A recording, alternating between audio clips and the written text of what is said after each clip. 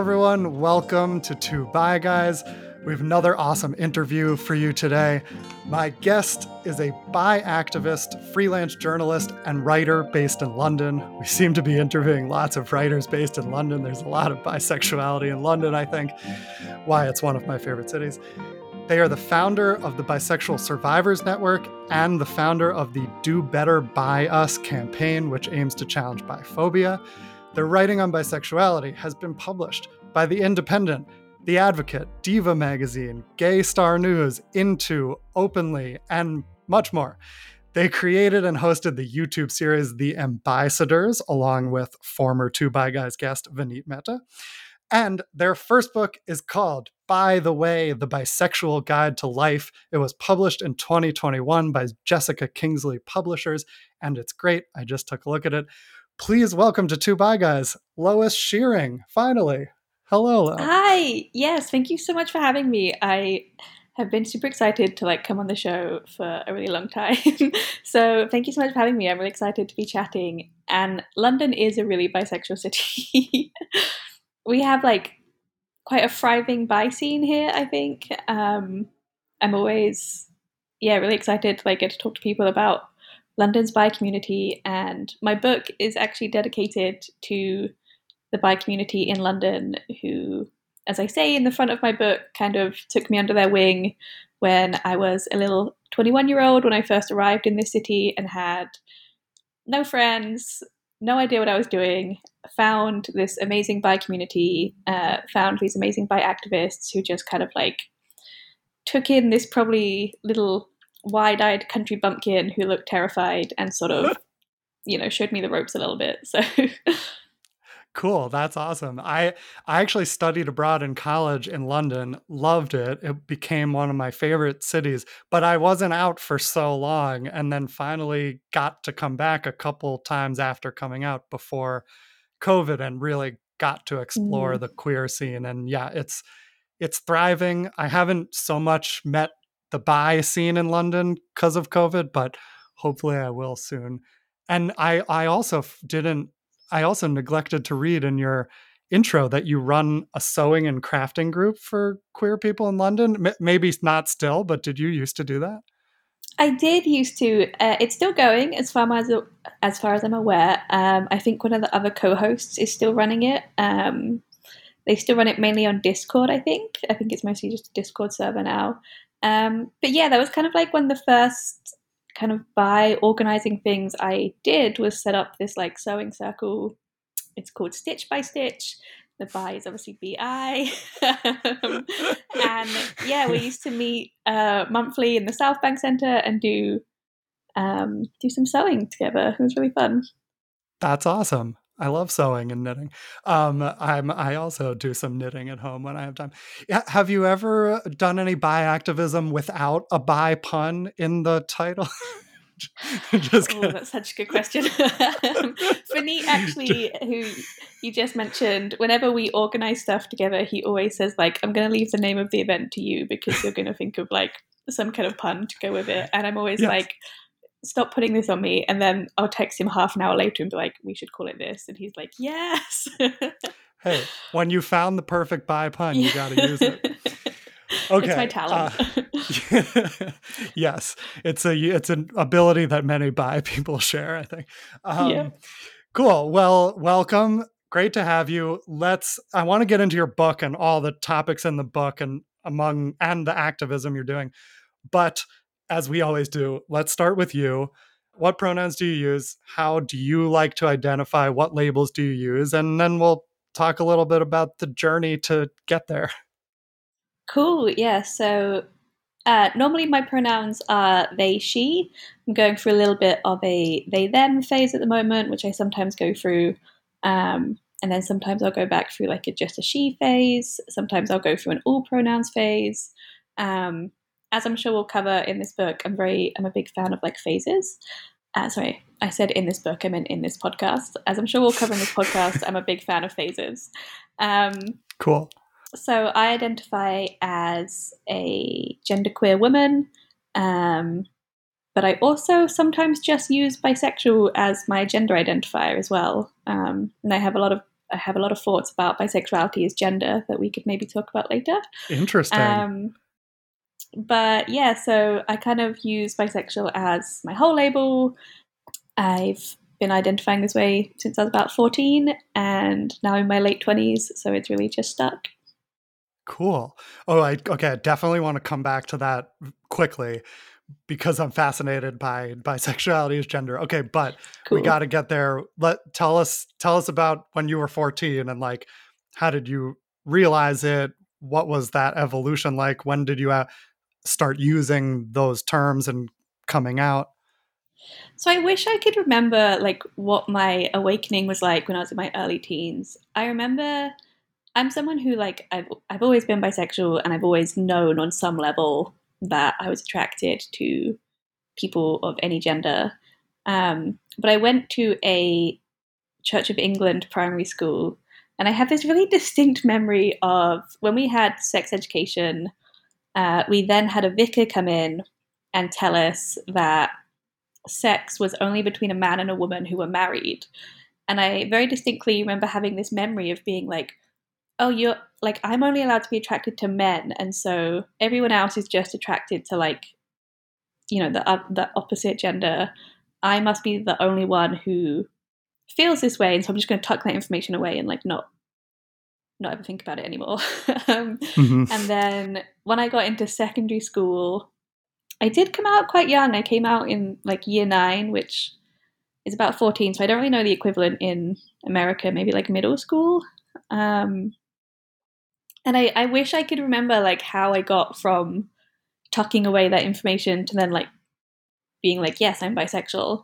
I think it was quite a long journey, which involved my art teacher in year 7, who was Oh a yeah. woman, and I was not into art. I'm really bad at art, but I was like, I just want to be so good at art. I just love art, and I want my teacher to like me so much, and I just like couldn't work out why. And now I look back and I'm like, oh, I had a crush on my art teacher. Mm-hmm. And then like a lot of people who came out as queer in like the early 2000s, I think it involved a lot of typing like 2 girls kissing into YouTube very late at night.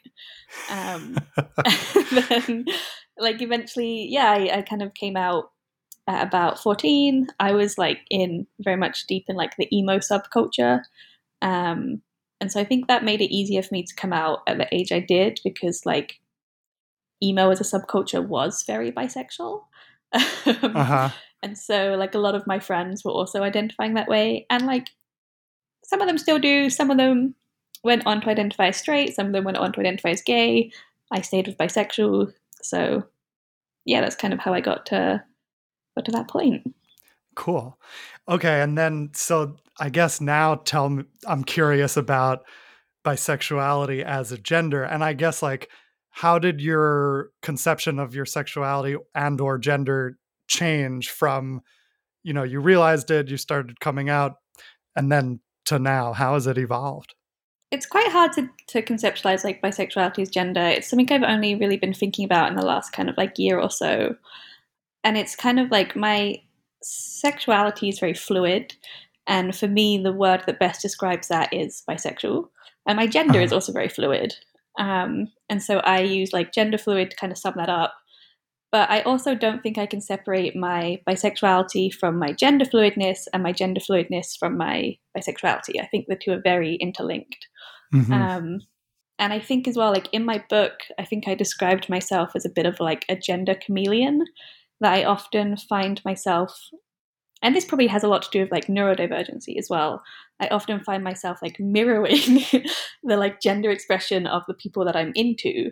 Mhm. And so that's kind of like how I have come to this idea of like bisexuality as gender. And the way that I relate to kind of the people that I'm dating is often through this lens of bisexuality. And I consider my own gender like through that lens when I'm relating to them.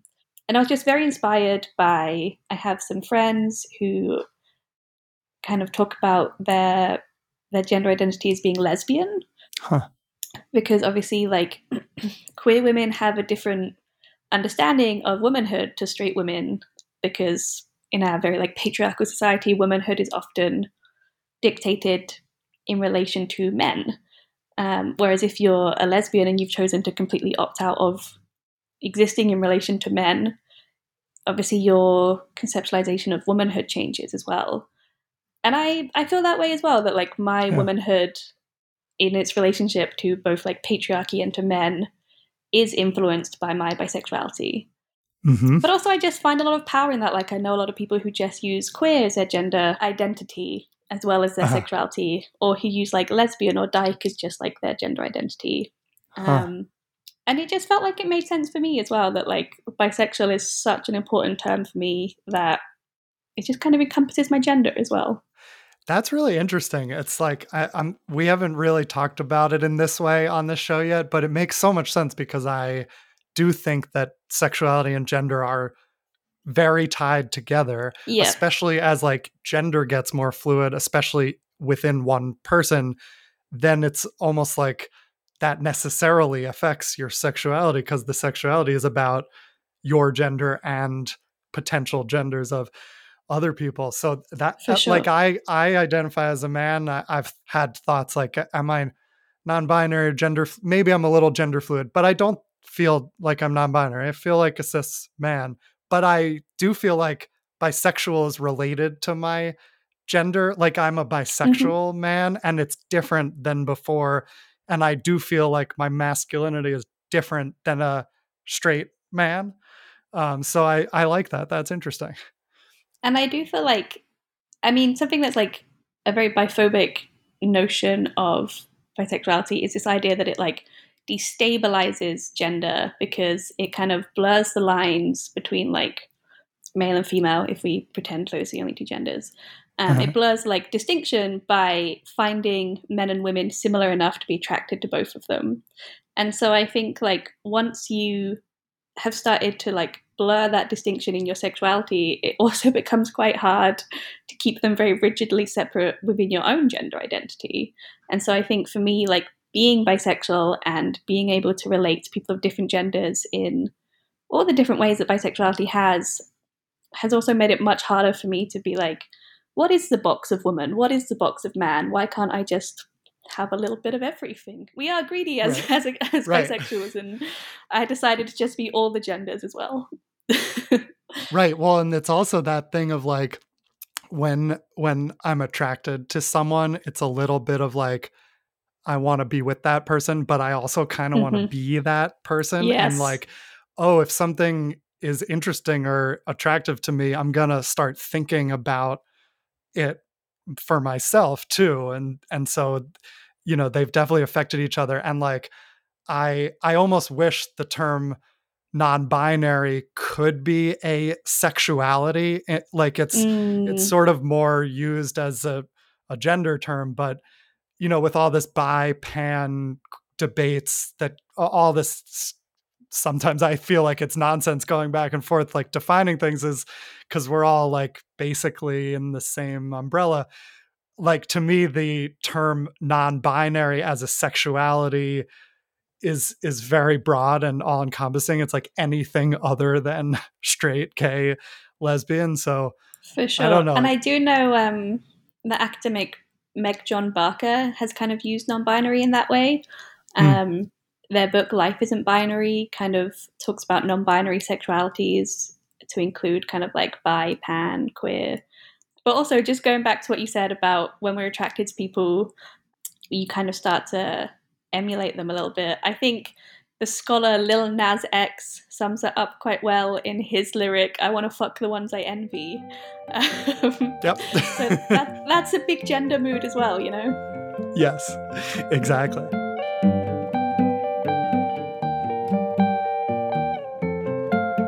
Let's talk about productivity. I struggle with this. I have a million projects that I'm working on. I often feel overwhelmed, and yet I also find it difficult, especially working from home, to get to work for a full day, hour after hour, and to keep it going. I definitely burn out, especially if it's like writing or something creative. It's hard to stay in the zone. I need to take lots of breaks. I do use coffee to keep it going and to stay awake and to stay focused. But to be honest, the longer into the afternoon I'm having coffee, it doesn't feel so great. I get that jittery feeling, I get that acid reflux. I just don't feel great. So when I got this sample of Magic Mind, I was definitely skeptical at first. It's this tiny little shot. I didn't really think it could make that much of a difference, but it really is kind of magical. I take it with the first cup of coffee or soon after. I don't need to keep having the coffee well into the afternoon. And somehow I am much more focused and able to sit at the computer without it feeling like I'm forcing myself to do that. Like I get in that zone much more since I've been using Magic Mind. Magic Mind has all sorts of cool ingredients. It's got a lot of matcha, which contains way less caffeine than coffee, but also additional compounds called catechins. Is that, I don't know if that's how you pronounce it. Who knows?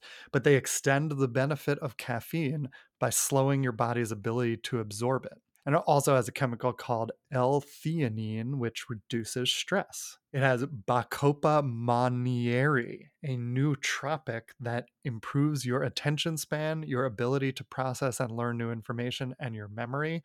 And it has ashwagandha, an adaptogen that reduces stress and anxiety. It also has other things. It has lion's mane mushrooms. That's easy to read. Another nootropic and adaptogen that reduces anxiety and inflammation while also supporting cognition. So many things. There's even more that I won't pronounce. So I highly recommend Magic Mind. I have a 20% off code to share with you guys. It is BuyGuys20. So to use it, you go to magicmind.co/buyguys and enter code BuyGuys20. The best part is they have a money back guarantee. And if you get the subscription, it's 40% off for the next 10 days. So it's 20% off any order, money back guarantee, 40% off a subscription. magicmind.co/buyguys, promo code BuyGuys20.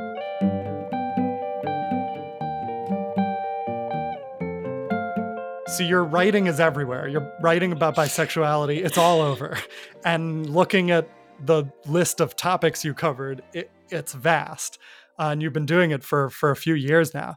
So I'm curious, like, how you got started writing queer and bi content. Like, was that your goal to be writing about queerness and bisexuality, or did you kind of fall into it and it grew naturally? I definitely fell into it when I first started doing freelance journalism. So I did journalism at university, and I started freelancing in my third year. And I was originally doing like rural affairs content because I'm a little country bumpkin. So I was writing about like equestrianism and farming and that kind of stuff. So if you go really far back if you Google my name and go really far back, you'll eventually find like a load of rural affairs stuff. It's quite funny. Cool. But then I did my dissertation at university on this is such a wordy like title. It was how non-monosexual identities were represented in the news coverage of the UK same-sex marriage law. Oh, we could do a whole podcast on that dissertation, I think. Okay. It wasn't good. So I did my dissertation on that, and that was kind of how I first started reading academically about bisexuality. I'd been like very heavily involved in like bi Tumblr for like a lot of my teens. So then for my dissertation, I started reading, all of this academic work that was out there about bisexuality, and it just like resonated with me so deeply. Just like the scholarly stuff about bisexuality just seemed to align so well with my just general politics. And so I started writing for a little blog called The Queerness, which is amazing and everyone should check out. Just literally I think this is a bisexual thing. And then it just kind of escalated from there, really. And I just, kept thinking about it, kept writing about it. Just, I could not be shut up, basically. Great. Perfect. And like, how do you juggle writing for so many different mediums and platforms? And like, is that your full-time job or is it a side gig, or how do you look at it? At the moment, it's a side gig. I have a full-time job as a content writer for an education agency. Eventually, it might be quite nice for it to be my full-time gig. But yeah, at the moment, I'm just kind of freelancing a lot, and I just sort of pitch at like anywhere basically and just hope somewhere picks it up. And quite a few places have picked up a lot of what I've written about bisexuality. So that's really great. Yeah, you were like slightly ahead of the curve of like there has been a kind of an explosion lately, but Hmm. it's very recent. Has your writing on this subject changed over time? Like when you look back at what you wrote a few years ago versus the kind of things you're thinking about now, how has it evolved? I think it's less apologetic. And what Hmm. I mean by that is I think I used to really write from a place of like, bi people do exist and we do have issues, please listen to us. Yeah. Whereas now I write from a place of like, these are the things that mattered by to like bi people and to our community.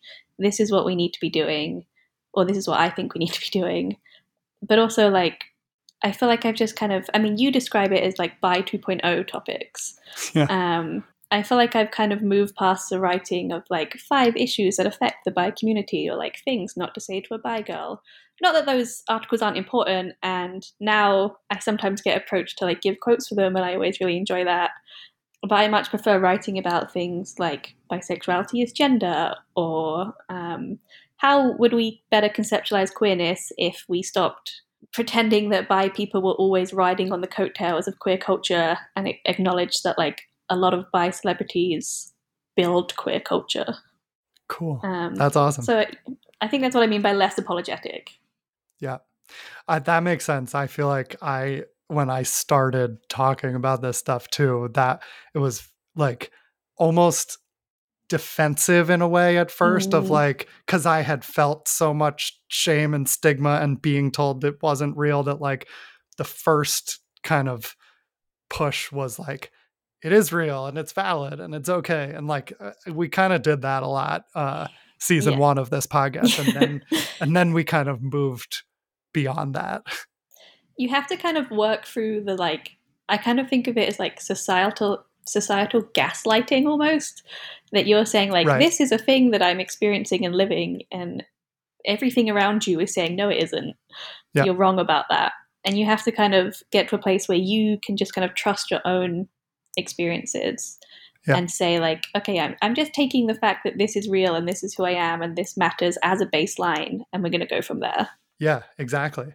Well, and I think it's most bi people go through a similar evolution. And so like when I go back and listen to some of season one of this podcast, I'm like, oh God, I sound different. I'm not talking about it the same way. I'm a little defensive, but that's why I don't go back and listen much. But I do think it's like valuable for people who are new to this and looking for stuff for the first time, like to read an article about bisexual people exist, or here are 5 Hmm. things that are biphobic. Like that is important for the newbies. But It if you're absolutely. but if you're listening to season 5 of Two Bi Guys, we can get into 2.0 stuff. Yeah. I'm curious, like you've written about being diagnosed as dyslexic. How has that affected your work as like a professional writer? How do you overcome that challenge in your Yeah, work? it's affected my work as a professional writer in my day job several times. I've had to, I think I mentioned in like the intro to my book that I had to, midway through writing it, I experienced like workplace discrimination because of my dyslexia and had to leave my job. And that was like the second time that had happened to me. But JKP were amazing. Like when I had my first meeting with Andrew, who was my editor at the time, one of my questions to him was like, I'm dyslexic. How would like I'm worried that I'm going to turn something into you and you're going to be like, this is unreadable. And he was like, A, that's not going to happen because I've already like read a lot of your content, and B, they actually they do a lot of work on a lot of books on neurodivergency, and so they'd already worked with dyslexic writers, and they had editors who knew how to work with dyslexic writers. I mean, one of my favorite notes that I got back all throughout the book was like every time I'd spelled bisexual wrong, they had to highlight it and be like, "Are you referring to something else here?" And I just had to like put down this blanket thing of like, "No, it's just a lot of vowels in the word bisexual, and they move around for me." So right now, I'm writing a book about fascism, and I keep spelling the word fascism wrong, so that's fun as well. Um, but yeah, for the book, being dyslexic obviously does affect my writing career quite a lot, but luckily not with JKP. So I'm really grateful for that. It was a really great like first experience. Awesome. Cool. Well, so that leads right into it. So let's get into the book. And before we do talk about the topics in it, I'm curious about Jessica Kingsley Publishers and how did you decide you wanted to write this book? How did you go about pitching and selling it? Like, tell us about that process, because I'm in the middle of a similar process. Okay, So cool. I'm Oh my picking your God. brain here a little. Okay, so you're gonna not like my answer then. Uh-oh. So I had always I'd been writing a lot about bisexuality, and I knew that down the line I would want to write a book about it. I had thought about maybe doing a book of essays, but I had actually written a children's book, a queer children's book that I was pitching around, and someone I know who's also published with JKP, their book is called Ace to Z, and it's like a dictionary of queer terms. They suggested that I pitch it at JKP, and they helped me go through that process of pitching it. And then again, Andrew got in touch with me and said that they weren't interested in children's books at the moment, but they were doing a series on LGBT issues for the teen market, and they were looking for someone to write the B section, and that they'd seen my portfolio, and would I be interested in writing a book for teenagers about bisexuality instead? And I said, yes, I would love to do that. Wow. Amazing. Yeah, and originally I went in with this really this is no shade to Andrew. I love Andrew if he's ever listening to this. But I went in with these really dense notes about, I was like, I want to write a book about biphobia specifically, and kind of mechanisms of biphobia and how it works. And I opened my notes and I said, okay, so as you know, bi people often feel discriminated against by both gay and straight people. And Andrew said, oh, really? I didn't know that.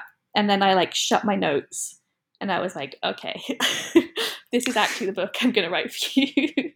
And kind of pitched the FAQ thing that it turned out being.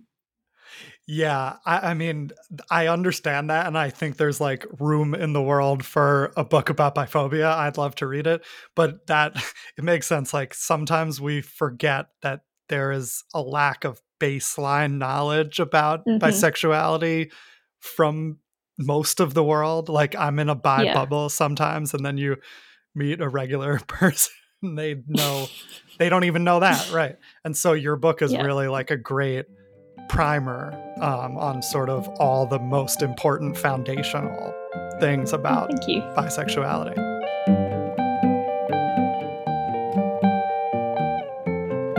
This episode of Two Bi Guys is sponsored by BetterHelp.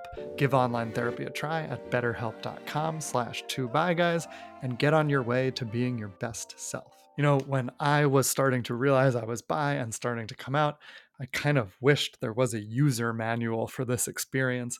Thankfully, these days there are more and more books being published, but there is no user manual for each of us individually because we're all experiencing this in a completely new way, and how could there be? But there is the next best thing, which is therapy. Therapists are trained to help you figure out the cause of challenging emotions and learn productive coping skills, which makes therapy the closest thing to a guided tour of the complex engine called you. So whether it's coming out as bi or navigating your gender, or completely separate things like a career change, a new relationship, becoming a parent, therapy can help you navigate all of life's challenges. I personally have benefited greatly from therapy. I've been in therapy for probably about 5 years now. I've learned to deal with trauma. I've learned coping skills. I've learned how I tend to think about things in patterns and how I can break out of those patterns. And I was lucky. I have been with the same therapist for a while who I got through a recommendation. But if you don't have that, or that's hard to find, BetterHelp can be a great option. As the world's largest therapy service, BetterHelp has matched 3 million people with professionally licensed and vetted therapists, available 100% online. Plus, it's affordable. Just fill out a brief questionnaire to match with a therapist, and if things aren't clicking, you can easily switch to a new therapist anytime. It couldn't be simpler. No waiting rooms, no traffic, no endless searching for the right therapist. Learn more and save 10% off your first month at betterhelp.com/2biguys, TWOBIGUIS. That's betterhelp, HELP.com/2biguys.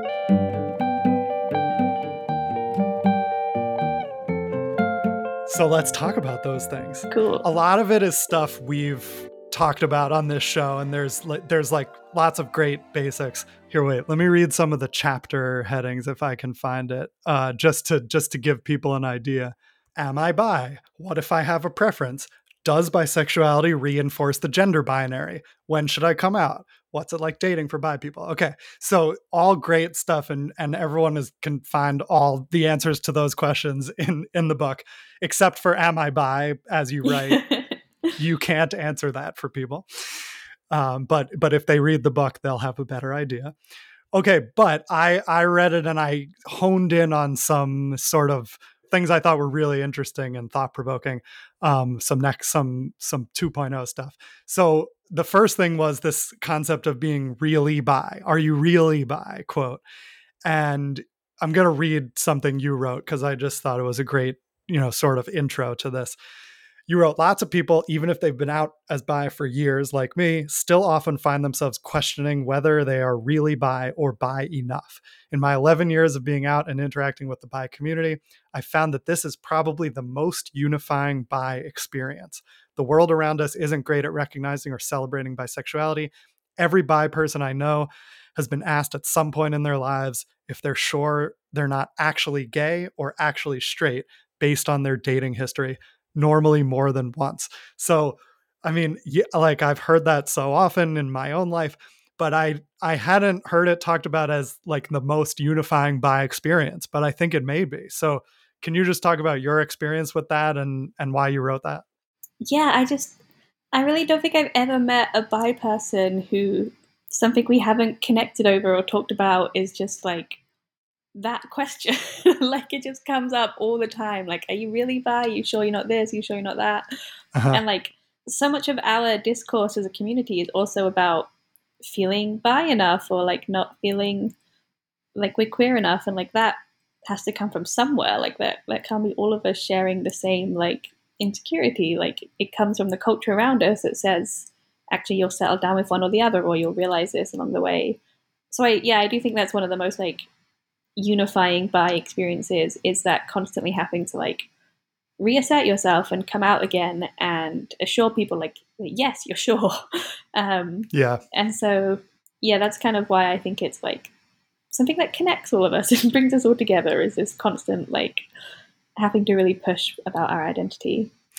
I totally agree, and I think, as you wrote, it also highlights just how binary the culture we live in is, and just how uncomfortable most people are with the concept of fluidity, because it is difficult to categorize, and Mm. we like to categorize things, and so that's why I think most bi people, have heard those things and feel that pressure.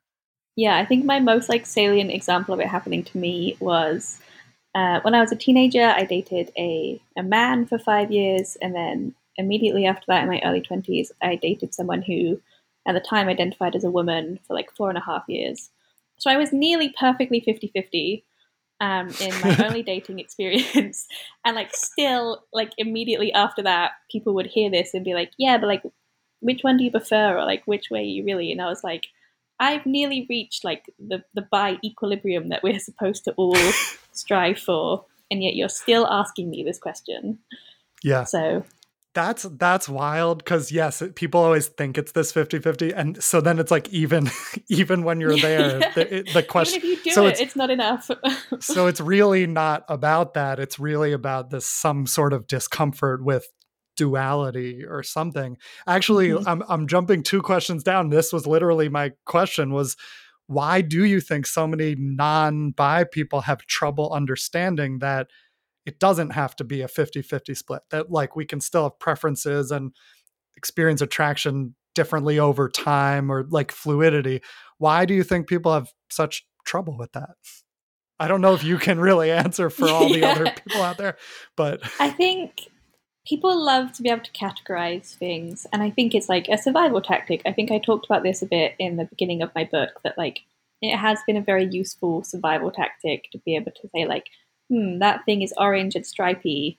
I don't have enough time to also see if it has like big paws and big teeth. I'm just going to run away because it's a tiger.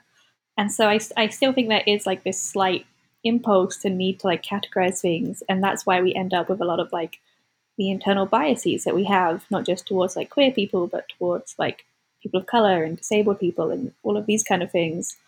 And I do think, yeah, particularly for bi people, we do kind of elude that conceptualization a little bit. Mhm. And again, we make it harder for like people to ascertain like their straight privilege, because as I always say this person's name wrong. It's Yoshino, who wrote the Epistemic Contract of Bisexual Erasure. Um, Hmm. talks about how if you see a man who talks about how much he loves his wife, but then you find out he's also sleeping with men, then you could have accidentally given straight privilege to someone who doesn't deserve it, and that's very threatening to our culture. So I think a lot of it comes from like the threat that we as bi people pose to like heterosexual patriarchal ideals that a man will love a woman and only a woman, and that makes him a real man. Right. And so I think that's why like people are so uncomfortable with bi people like crossing over these boundaries that we're not supposed to. Right. That's really interesting, and it makes sense. Yeah, it is like dismantling these pillars of Mm-hmm. patriarchy. You also write in the book about bisexuality as freedom, quote. Can you explain what that means to you? Yeah, so that's a Juno Jordan quote. She was an amazing poet who wrote a lot about bisexuality. I think that's mine, and I know it's several other people's like favorite quote about bisexuality. For me, it just kind of, yeah, it means like not having to choose. It means having like more options. I know that like the respectable thing that bi people are meant to say is like, oh well, we don't really have more options, and like it's just as hard dating, and that is true. But I do also enjoy having more options. I do also. I think I don't know if I talked about this in the book or if I just talked about it somewhere else, but like one of my favorite places to be bisexual is on the tube here in London. I love getting on the tube and being like, she's cute, he's hot, blah blah blah blah. Like Uh-huh. it's fun, it's freedom, it's like possibilities, it's not having to put myself in boxes that I don't want to put myself in. It's like not having to ignore these like borders that have been put around my identity by other people. Yeah. So I think that's what I like about the phrase bisexuality is freedom. I love it too. I love that freedom to choose. And we get that biphobia of like, why can't bi people just like decide and make a choice? And it's like, I make lots of choices. It's just Mm-hmm. that's what I like, is making lots of choices, not just one choice to live Yeah. with for the rest of my life, but like continuing to see where I'm at and what I want, and making a new choice today that I didn't make yesterday. Mm-hmm. It's very freeing, and you don't get locked in. For sure. Cool. Okay, I really liked this chapter or topic about essentialism, and as we're talking about like choices and choosing, and like, so you write about how biphobia and transphobia can grow from essentialism, which is this idea that our identity is innate rather than a choice. And you write that this born this way narrative, which is kind of what I grew up hearing about in terms of gay and lesbian people, that it's left a lot of queer people out in the cold. So I'm curious, how do you view this conflict between the innateness of our identity versus choosing? Because I think it is complicated for bi people. Like, it's our, feelings are not a choice, but sort of coming out is more active of a choice, or transitioning is a more active thing you have to choose. It doesn't just happen. So how do you view that? Yeah, I mean, I might use the other F word here again because I've been writing and thinking about fascism a lot recently, and I think essentialism ties really closely to fascism. And so I've been thinking a lot about biphobia and fascism recently, which maybe isn't good. Um, but Sounds great to me.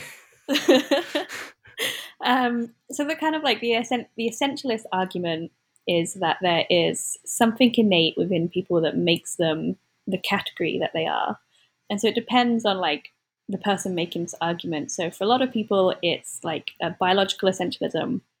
So it's if you have certain genitalia or certain chromosomes, then you are a certain gender. And this is also where the like scientific hunt for like the gay gene has come from. That like there must be this unifying thing, this essence of the thing that all the people in that category share. And for other people, and again, I'm thinking about kind of fascism here. It's this like mystical essentialism of like this divine thing that makes someone a woman or a man or whatever. And so again, I think bi people evade that a little bit, because like there could be an essence that makes someone attracted to everyone or makes someone attracted to all genders. But it could also be that maybe there isn't an essence that unifies all men, that unifies all women, that unifies all non-binary people, and that once you can kind of see past the cultural boundaries put around all of those identities, you realize that you're just interacting with people rather than categories. And that's not to say that like gender isn't real or that sexuality isn't real. Like it absolutely is, but also it's very like bound up in our culture. Like heterosexuality as a concept only started existing a couple of 100 years ago, and like bisexuality and homosexuality, like gayness, followed quite swiftly afterwards as concepts. Right. But these things aren't like these divine ideals that we've always been aware of, and they're different depending on like your cultural understanding of gender or your cultural understanding of romantic love. Absolutely. Let me jump in because like I totally agree. Like these categories that we're brought up with are created by people. They're not real things. And like I think when I started to view sexuality and gender as spectrums rather than distinct categories, like that really conflicts with essentialism, because if everyone is some dot on a big 3D spectrum, you know, then we're all in the same space, and then these groups we draw circles around the dots to say, okay, these people are this thing and these people are this thing. That's all kind of invented, and that's a choice that our society has made for us. The spectrum it's a spectrum. For sure. And then the way that kind of links into thinking about right-wing concepts or like authoritarian concepts is that once you start creating these binary categories or these very separate categories, we kind of then naturally start ranking them. We put men above women, we put straight people above queer people, we put able people above disabled people. And if you start removing the like essence of the thing that creates those categories, it becomes a lot harder to rank them. Yeah. Oh, that makes so much sense. Exactly. So also in the book you wrote on this topic, you wrote, I want to read this because I loved it. Don't get me wrong. I'm not saying being queer is a choice. I'm saying, so what if it were? Why shouldn't we deserve to have our gender identities and sexualities respected, even if we did choose them? Which I agree with. And I also loved you wrote, some of us don't feel like we were born the way we now identify, and that our sexuality may change and develop even with our input as we grow. So, I mean, it's very well said there, but do you want to comment on that further? Yeah, I think Heron Greensmith has done some really amazing writing on the Born This Way narrative and kind of its pros and limitations of, it has been the way that like same-sex marriage and a lot of queer rights have been hard won, especially in the United States. But it also has this limit that we now are held to this standard that if we're not always this thing, if we don't always feel like we're this thing, if we don't feel like it's a core part of who we are or something that we were born with, then do we not deserve those same rights? Like if someone, their whole life, if a woman their whole life has only loved men and has never even thought about loving women, and then falls in love with a woman and thinks, maybe she's just the one-off, maybe I only love this woman, does she not still deserve to marry her just because she doesn't necessarily now consider herself a lesbian or bisexual or anything like that? Right. And I do also think that like it gives us more autonomy to be able to say, actually, like maybe I want to disengage with this part of this identity. And lots of people do make choices about how they express themselves or who they date or choose who they. You can't really choose who you fall in love with, but you can choose who you want to pursue. Right. So, and I mean, those people deserve rights and freedoms as well. So again, I think it's moving away from this slightly like right-wing idea of you only deserve rights if you kind of can always prove you're this thing and where you fit within like the ranking of that thing. Yeah. That is not a good scientific explanation. I love it. Thank you.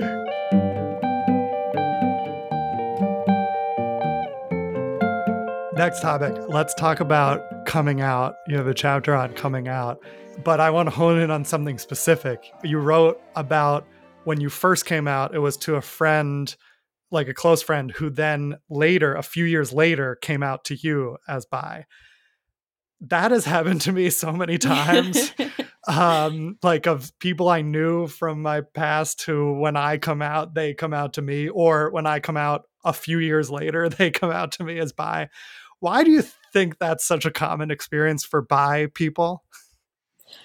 I don't know if it's just for bi people in particular. I guess for me, like I live in quite a bi bubble, so that is more my experience. But I think Yeah. just like, yeah, once you have a friend who starts like living this way and you start seeing the freedoms or like the authenticity that it offers them, it does become just so much easier for you to start like reflecting on your own thoughts and feelings. Like the old phrase, you can't be what you don't see.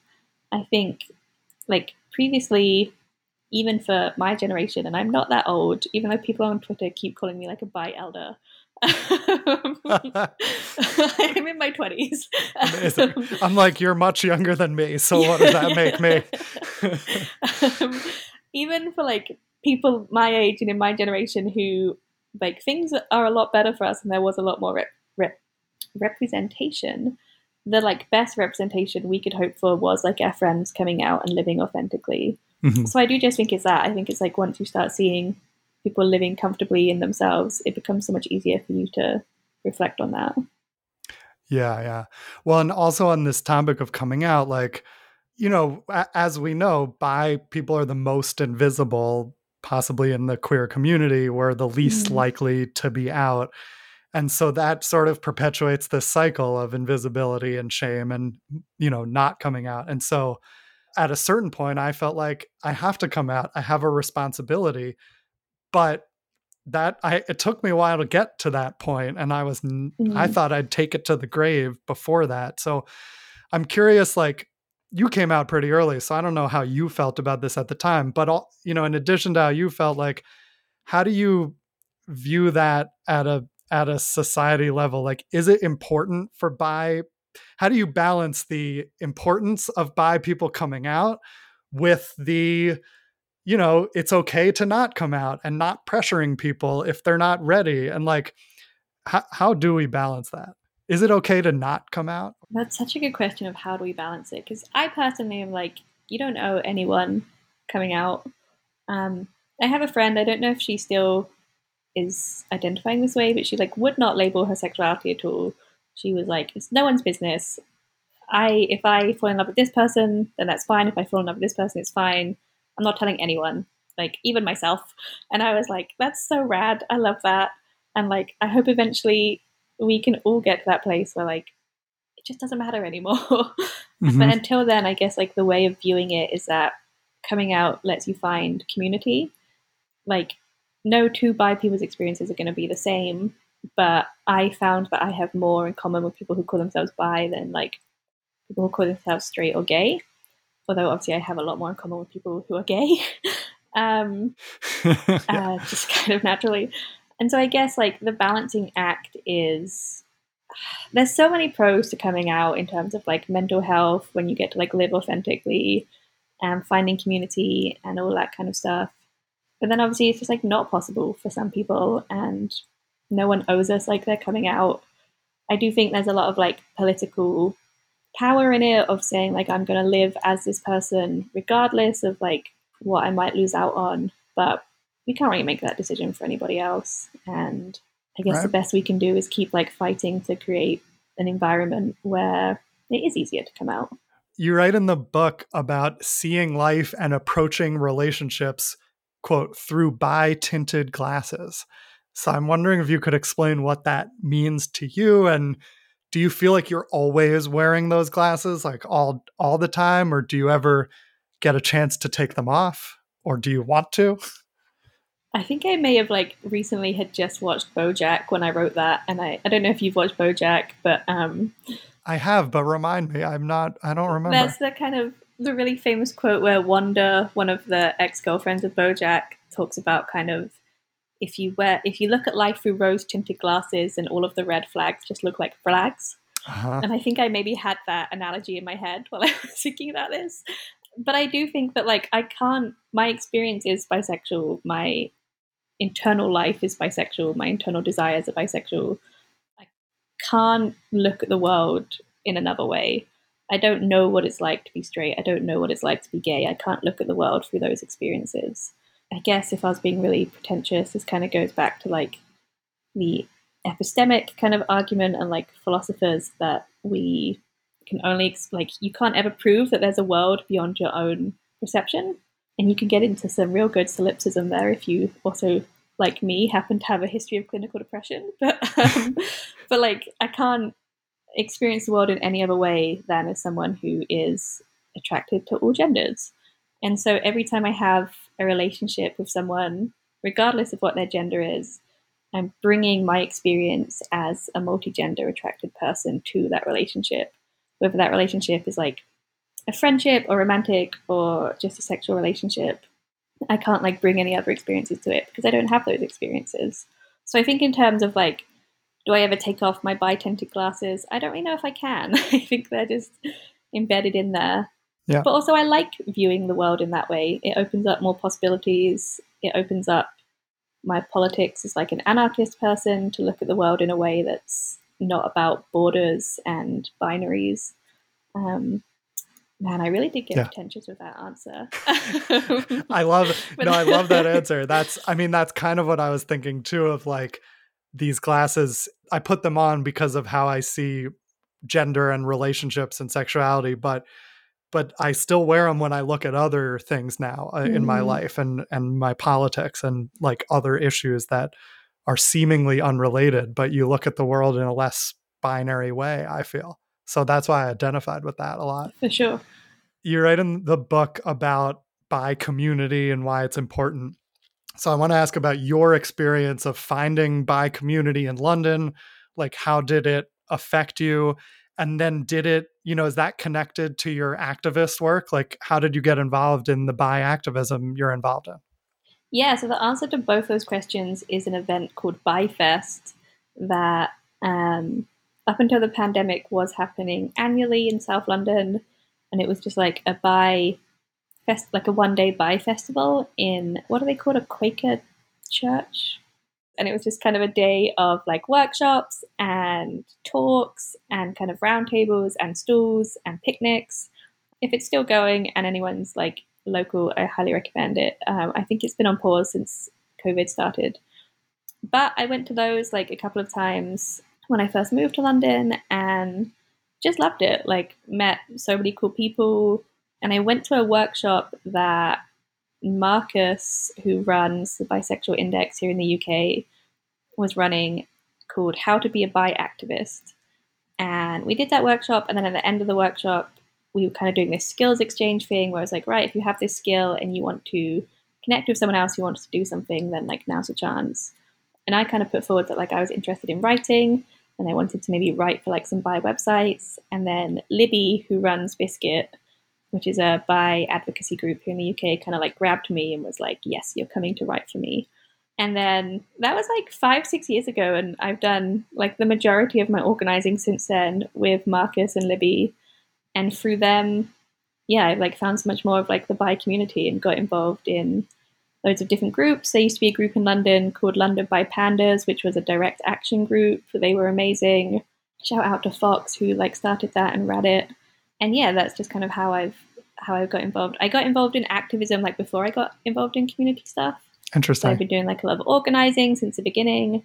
And now I feel like I found communities that are less about activism and are more about hanging out, just chilling. Cool. And sewing and knitting. Mm-hmm. I feel like sometimes in many respects, bi activists we end up fighting for sort of basic rights and equal resources and sort of basic level awareness. Why do you think it's so challenging to get that basic level of resources for bi people specifically? And like, what do you think is sort of the next level of bi activism? Like, how do you hope to see the movement grow? Yeah, I mean, I think I could do like another hour of just talking at you about how like mainstream LGBT organizations have like failed bi people pretty badly. Mm-hmm. And are often very happy to take our money, but don't want to give it back to our community.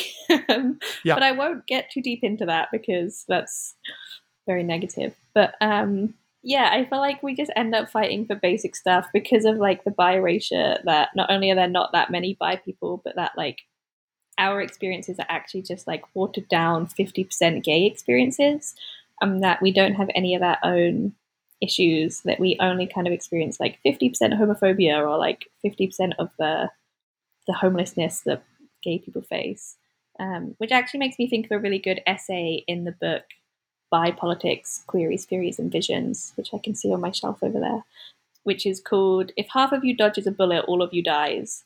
And it's about like, if you get shot on one side of you, it's not just half your body that dies, it's all of it. Which, like, if you get hit if we even individualize bi people as like half gay, half straight, which we're not, if someone homophobically attacks the half gay part of you, does the straight part get up and walk away? Like, no, it doesn't. Right. And so I think that's kind of, that misconception is why we're still fighting for like our issues to be taken seriously, because we're not seen as having any of our own separate issues of the community. I do think that's changing slightly, and I think it's because of the work of a lot of amazing bi activists who are fighting for stuff like better resources for homeless people, better domestic violence resources, which I obviously think is like one of the main issues facing bi people, and all of that kind of stuff. So I do think it's changing, but yeah, I think it's very slow, and a lot of the LGBT organizations, and again, I think you could even link this to the Born This Way narrative, that bi people are seen as having the option to like choose out of the gay life, that issues have just been taken less seriously and given less money. Right. It's like, oh, if you're bi and you can choose to not display your queerness, then you should be fine and we don't need to support you. When in fact that attitude causes even more mental distress for bi people because we're so caught in between. I also, just to add on to that, I also think, if I can be a little bit spicy, that bi people are less palatable to a lot of the liberal donors to these organizations, because I think in a lot of, and I think this is a very American thing, if you don't mind me saying, please. I think a lot of these like American orgs, which dictate a lot of like the general Western conceptualization of queerness, is that like gay people are this kind of like unfortunate desexualized other, whereas like bi people we're seen as unfortunate, but we're a lot less harder to desexualize because we're seen as like greedy, hypersexualized sometimes. Yeah, for sure, definitely. And so I think the charity sector, particularly in America, has like taken a lot of the like fangs out of the politicalness of being gay, because they've just kind of said like, they're just one step removed from straight people because they just so happen to, only like men or only like women or whatever. And they can be made more palatable, which obviously is not true of gay people. Gay people are like very political and very rebellious to like the heteropatriarchy, whereas bi people's issues is a lot harder to make as palatable to straight liberal allies. Yeah. That's my slightly spicy take. Very spicy. I love it.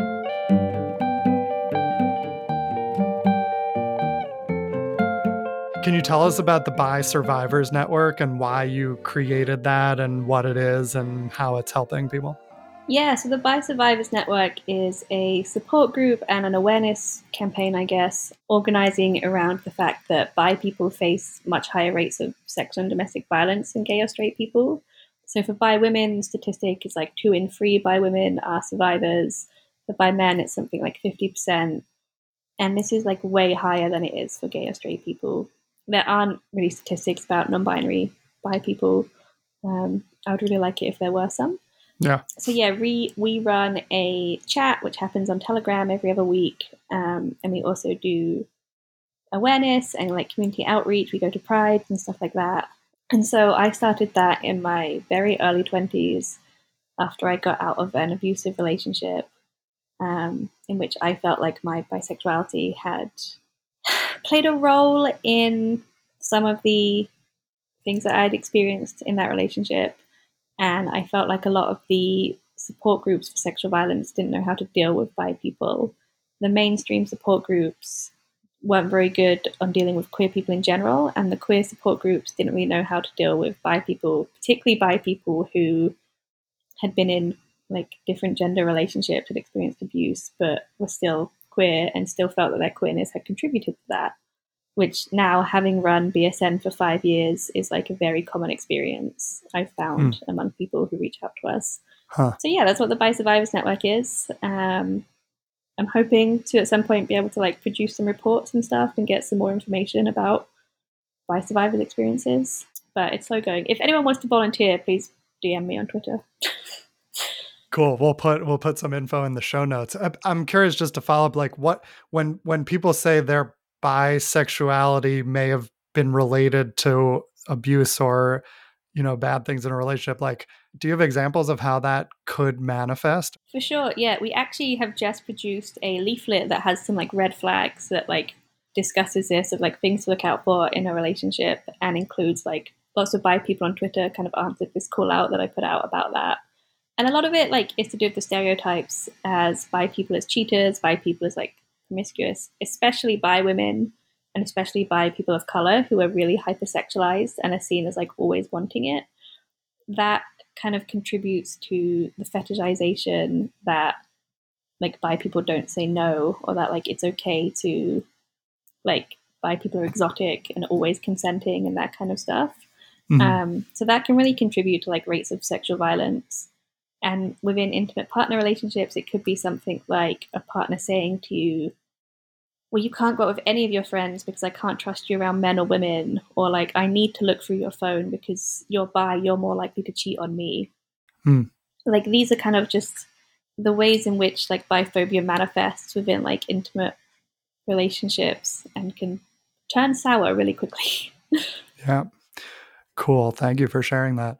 Okay, final thought. We'll end where we started. So we started with sort of talking about how your sexuality and gender identity are kind of interrelated. In the activism space, I think that's an important concept too. Like, how do you see the bisexual community and the trans non-binary communities being interrelated, if they are? And like, why do you think it's important for the bi community to stand in solidarity with the trans and non-binary communities and vice versa? For sure, yeah. Like firstly, I think just we need to stand in solidarity with all queer people. The people attacking us do not see the difference in us in the way that we do. They see us all as queer. It doesn't matter to them whether we're gay, straight, gay, bi, trans, ace. We are queer to them. And so if we don't like fight together, then we're fucked, basically. But also, I think specifically the overlap with like bi and trans communities, I think there's always been like a very rich history of solidarity and community between us. If you look at the statistics and like the majority of trans people identify as like bi or pan or something like that, and also within the bi communities, we have kind of like much higher rates of non-cisness than perhaps gay communities do or like gay people do. And so I also think it comes back to this essentialism thing that we've talked about quite a lot, that the main arguments about biphobia are very similar to the main arguments about transphobia. And it's about going against what's being seen as your like essence as a man or a woman. I actually wrote an essay on this, which you can find on my Medium, which is called Bisexuality in the Threat Turf Politics, which talks about the essentialism overlap and how it's kind of still the same fight of destabilizing gender and destabilizing patriarchy and the way in which kind of gender upholds patriarchy. That is very much why we're seeing like this backlash mainly against trans people, particularly here in the UK. It's really scary right now. And eventually it will come for all queer people, but the arguments against like trans and bi people are very, very similar. Yep. Yeah, that was the exact article I had been reading that I was referencing. Cool. And so if you want to check out that article, we will put it in the show notes, along with lots of other of Lo's writing and a link to the book. You can buy the book, by the way, and we'll put lots of other stuff in there. And I think that'll do it for us today. We've covered almost all the topics I wanted to, and it's been a lovely, fascinating Bi 2.0 discussion. So thank you so much for being here, Lo. Oh my God, thank you so much for having me on. I love talking about bi politics. I love talking about deep fried bi politics. I'll talk about it for hours. So thank you for inviting me on just to do like my favorite thing, which is to talk about bisexuality. Yay, I'm so glad. Me too. Thanks again, Lo. This was great. Thank you so much. Two Bi Guys is produced and edited by me, Rob Cohen, and it was created by me and Alex Boyd. Our logo art is by Caitlin Weinman. Our music is by Ross Mincer. We are supported by the Gotham, and we are part of the Zencastr Creator Network. Use promo code 2BiGuys to get 30% off your first 3 months of Zencastr. Thanks for listening to Two Bi Guys.